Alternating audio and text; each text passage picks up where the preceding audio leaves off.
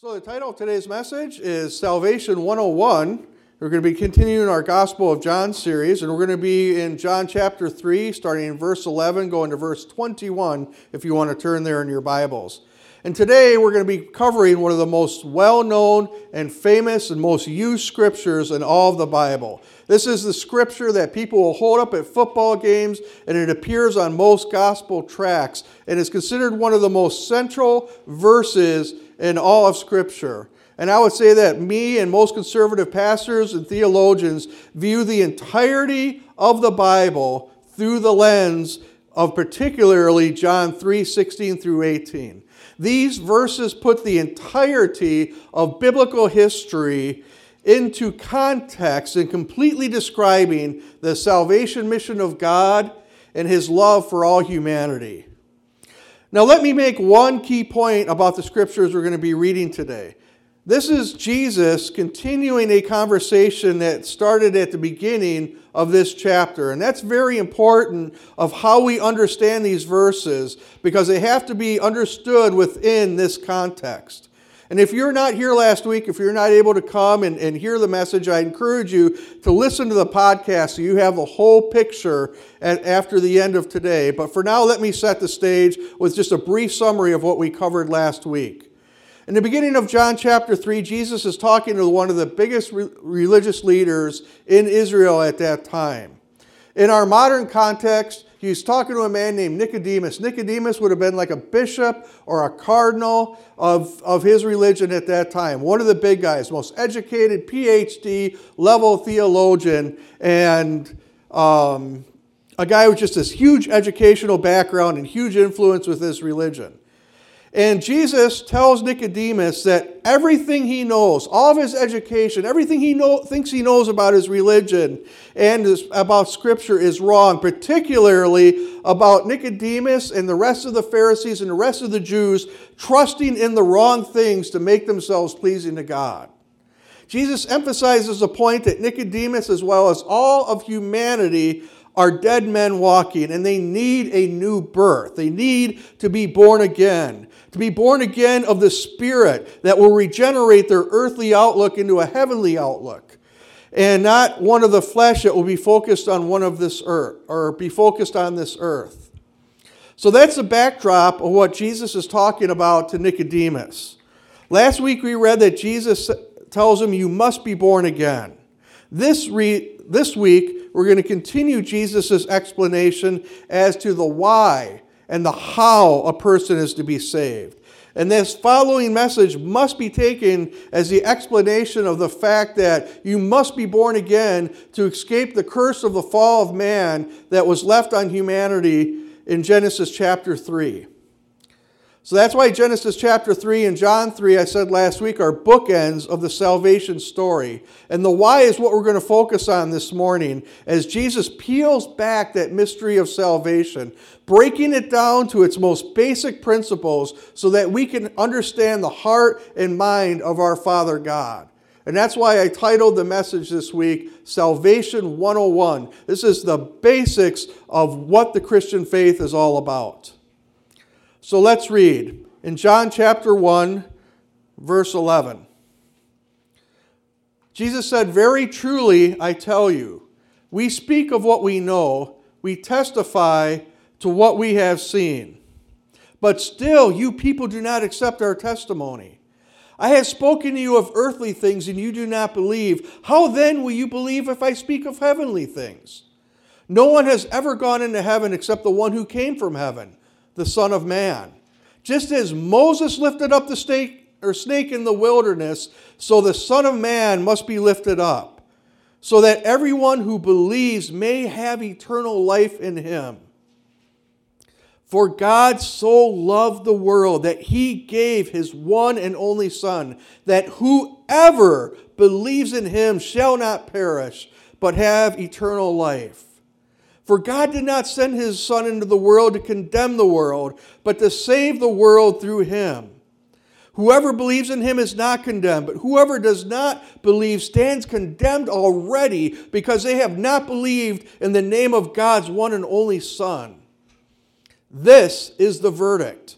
Light has come into the world, But people loved darkness instead of the light because their deeds were evil. Everyone who does evil hates the light and will not come into the light for fear that their deeds will be exposed. But whoever lives by the truth comes into the light, so it may be seen plainly that what they have done in the sight of God. And Father God, we thank you, Lord. I thank you, Father, that we have gotten to the central verse of the Bible. And I ask, Father, that you just help clarify these basic truths of Christianity within all of our hearts, all of our minds, all of our spirits. These are the words that we are to live by. These are the words that we are to wrap our entire life around. To see those who do not know Jesus come to saving faith. Lord God, I ask that you plant that seed within each one of our lives. And for those whose seeds have already been planted, put water on it and allow it to sprout and produce even more of a harvest for you, Lord. Father God, I ask that you do incredible things this morning in our heart. And I ask this in Jesus' name. Amen. So I mentioned a few moments ago that we have to look at the framework of these verses according to the way Jesus meant them to be understood. Because we have a tendency as modern believers to cling hard to single verses of Scripture or small chunks of Scripture without understanding it in its broader context and application to us, and sometimes even tragically, how it fits with God's entire revelation of Himself and His plan of salvation for all people. So we're going to break it down this morning. I encourage you to take notes. I put small note things on the back of the bulletin this morning so you can follow it. But I want to make one quick note before we begin. We're going to approach this scripture in a way that might seem a little bit backwards, where we're going from the end of the scripture back to the beginning of the scripture that we read this morning. And so I'm going to do just a quick teaching moment on how to read, interpret, and understand your Bible. Most of the Bible and most of the scripture found in the Bible is speaking from what is known as an Eastern mindset, and it's using Eastern languages. And they are very different from the way that we think here in the Western world. You and I are part of the Western world. We are part of the Western culture, the Western languages, the Western mindset. Eastern mindset presents ideas and information and solve problems differently than Western people. This matters in how we approach the Bible, because in the West, we are very linear in our thinking. And when I say that, linear just means that we make logical, concise arguments for things. But in the East, they are very abstract in the way that they approach things. They kind of make a truth statement and then put out all kinds of different things and make that coalesce together and create an idea that way. Those in the Eastern cultures and languages, that covers most of the Bible. They create that kind of mental picture and use that mental picture to form that idea and decide on truth and solutions that way. And that's why one of the biggest challenges of interpreting the Bible is bringing those two mindsets together. Because we have a tendency to look at it from a Western point of view, and we can get it messed up for some reason. And sometimes that's a challenge of studying the Bible and creating sermons, is making an Eastern thought make sense in Western minds. And I say all that in the beginning to explain why we're starting at the end of the scripture and going backward today to identify the problem that Jesus is addressing. And the problem that we see is that people are dead in their sins. This is what Jesus is saying, that people are dead in their sins. And we covered a little bit of that last week, but Jesus really nails it down this week with telling us the reason that people are dead in their sin. And this is one of the biggest things that the world has problem with Christianity. In verse 19, Jesus said, "This is the verdict." Now that word verdict means the truth of the matter. When we go to court, when a person is accused of a crime, and they go to court and they sit in front of the jury, and the jury gets all the facts, all the evidence, all the testimony that came through that trial, and they go into a room and they discuss it and they go through it, and eventually they come up with this word called verdict. Verdict just literally means the truth of the matter. So Jesus is saying when everything is done, when we consider all of the truth when it comes to humanity, the truth of the matter is this, that light has come into the world, but people love darkness instead of the light. That's the truth. And why is that truth? What makes people love darkness instead of light? The reason, because their deeds were evil. Everyone who does evil hates the light and will not come into the light for fear that their deeds will be exposed. And in my experience with talking about people who do not know Jesus, who have not come to that saving knowledge of God through making Jesus Christ their Lord and Savior, this is the biggest obstacle to get them to believe because they don't think they need to be saved.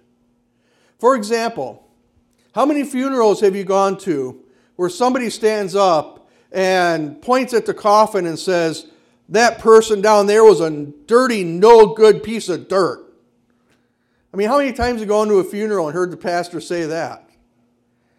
How many obituaries have you read that says how the local area is blessed and celebrating that this person has finally died and left the community in peace? We don't want to admit that some people do bad things, that some people are just inherently evil in their actions. There's a story of a man whose twin brother died robbing a gas station. This brother, big guy, him and his brother just huge, hulking, menacing kind of men. And his twin brother that didn't die was every bit the scoundrel that his brother was. And he went to the local pastor and he told him, "Preacher, you better say something nice about my brother at his funeral." He said, "As a matter of fact, I want you to call him a saint from that pulpit."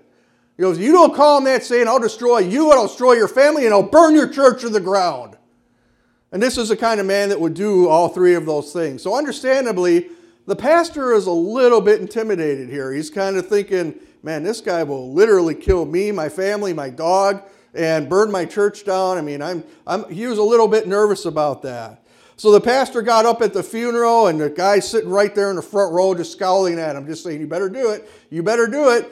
And so the pastor started off by looking at him and said, "You know what? Everyone in town knows the man that we're here to remember today. He's well known in our community." He said, "In fact, I would call that man down there a saint, especially if you compare him to his brother right there in the front row." But doesn't that ring true in life? When you tell a person how much they need a Savior, they immediately pull out, "But I'm a good person" card. How many people have heard that when you try to say, "Well, I'm a good person. I haven't killed anybody. I haven't murdered anybody. I haven't done it, this or that or something else"?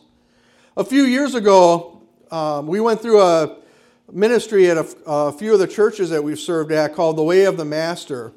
And they use the 10 Commandments and go out on the street to show people their sin before God. And you can actually still Google this or YouTube these videos online if you want to watch them.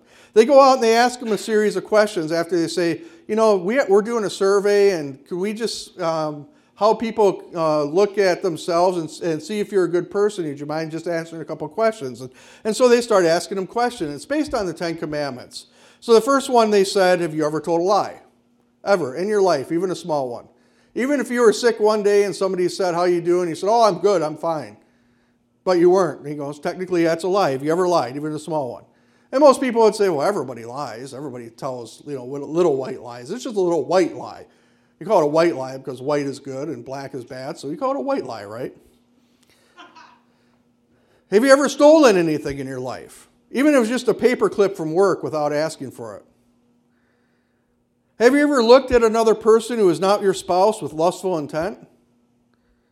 This is when people really start to squirm. Have you ever hated another human being? Have you ever used God or Jesus' name as a curse word? If you've done any of these things, even by accident, you are guilty. If we're honest with each other, especially with Jesus' interpretation of the 10 Commandments as seen in the Beatitudes, that it's also a heart issue with us, even we as believers break God's laws all the time. All violations of God's law carry the same penalty. eternity in hell. One violation is all you need, and then you are doomed and you are damned to an eternity of suffering. And these people in these videos, they're real people. You know, these are real people. They weren't actors. They walked up on. They would be stunned when they realized that how much trouble they were in before God.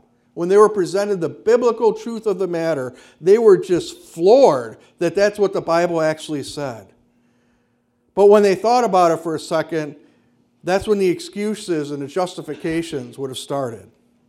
And when it comes to spiritual things, excuses, justifications, they come from one source, and that's pride. We all put ourselves out there as somebody we're really not, because we don't want people to see who we really are. And when you expose that person's true nature to themselves, and you crumble that facade that they spent years putting up, they get really angry about that. And that is why people love darkness instead of light, because their deeds are evil.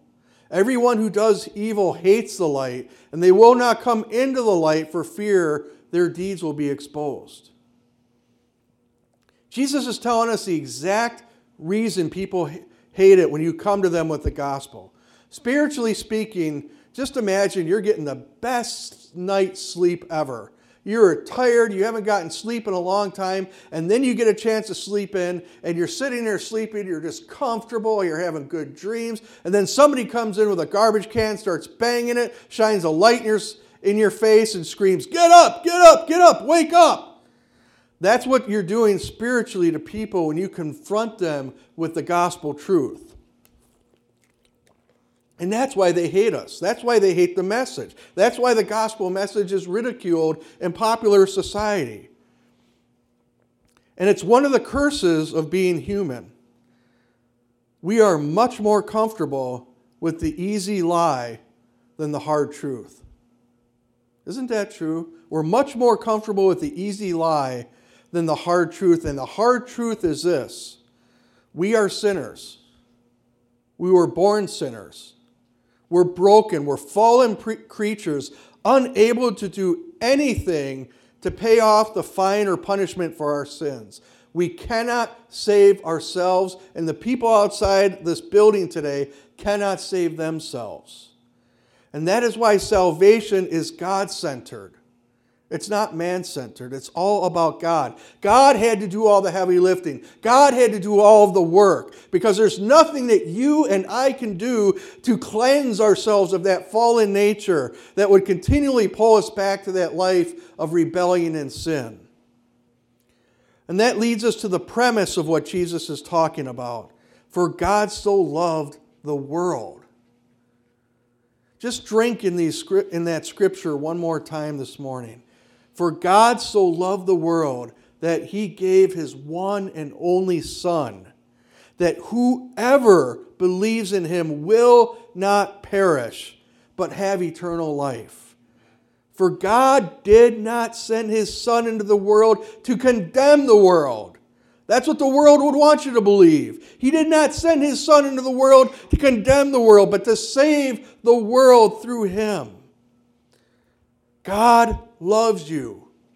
People ask, how much does God love us? I said, this much, and they nailed him to the cross just like that. That's how much he loves you. He who was without sin became sin for you, so that you may have the righteousness that God requires for you to enter heaven someday. Jesus did it all. It's all to him I owe. Sin had left that crimson stain, but he washed it white as snow. It was all about God. And God, yes, he is indeed a God of love. And that love is most perfectly seen in the Son that died for us.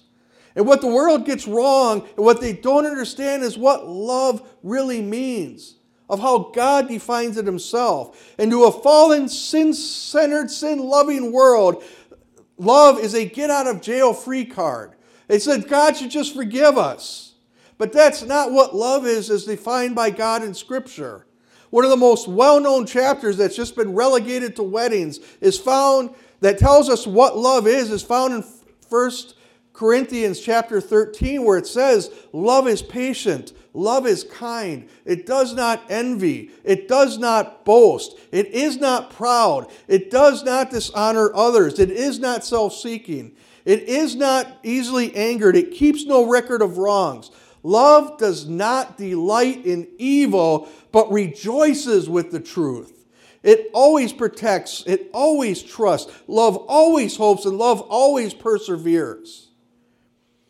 And Jesus said that the verdict, the truth of the matter, is that people love darkness instead of the light. And when you hold that truth to the definition of what love is in the Bible, we see that in order for God to truly be a God of love, then he must also shun evil.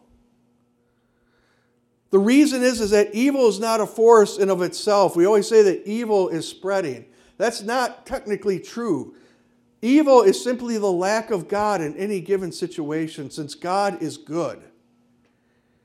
God cannot bless something he is not part of. And that's why love can never exist apart from justice. In order for God to be loving, as defined in the scripture that we just read, he must also punish those who do not show love to others. Otherwise, God doesn't love everyone if he allows some to do evil to others free from consequence. And we already saw that the Bible says that God so loved the world. You can't have it both ways. And when someone who is obviously an unbeliever tells me that God loves them too much to send them to hell, my reply is, God loves the rest of us too much to let you in to heaven. He loves you too much. He loves me too much not to send you to hell. That's why evangelism probably isn't my gifting. Imparting truth is my gifting, even when it's harsh sometimes. But I'm not being harsh for the sake of being a jerk. I'm not being harsh for the sake of trying to look good. I am just trying to be scriptural. That is what the Bible says. God did it all for us. All we have to do is believe it and accept the free gift that he is offering to us. Amen. If God had made salvation contingent on some work we had to do, I think most of humanity would be in heaven. If God had said, like during the time of Martin Luther, there was a belief out there that said, in order to enter heaven, you have to come to the Vatican at some point in your life, climb the stairs to St. Peter's Cathedral on your knees. There's a lot of stairs, marble stairs, so your knees would be pretty wrecked at the end of this. You climb it on your knees and kiss the statue at the top and you'll be saved. I think if we actually had that as condition to be saved, most of humanity would do it. What they won't do is be honest with themselves. What they won't do is look inside themselves and say, yeah, what's in there is actually pretty bad. When you ask a person to be honest with themselves, to examine the deep source of their motives and the deepest source of their actions, and then admit that they are a sinner, that's when the anger and the resentment and occasionally even violence comes out. A friend of mine named Gaylord and I used to go down to the lakefront in Kenosha and witness and hand out tracts. And once he approached a woman in her 20s and he handed her a tract that said on it, Jesus loves you, and he said the same thing.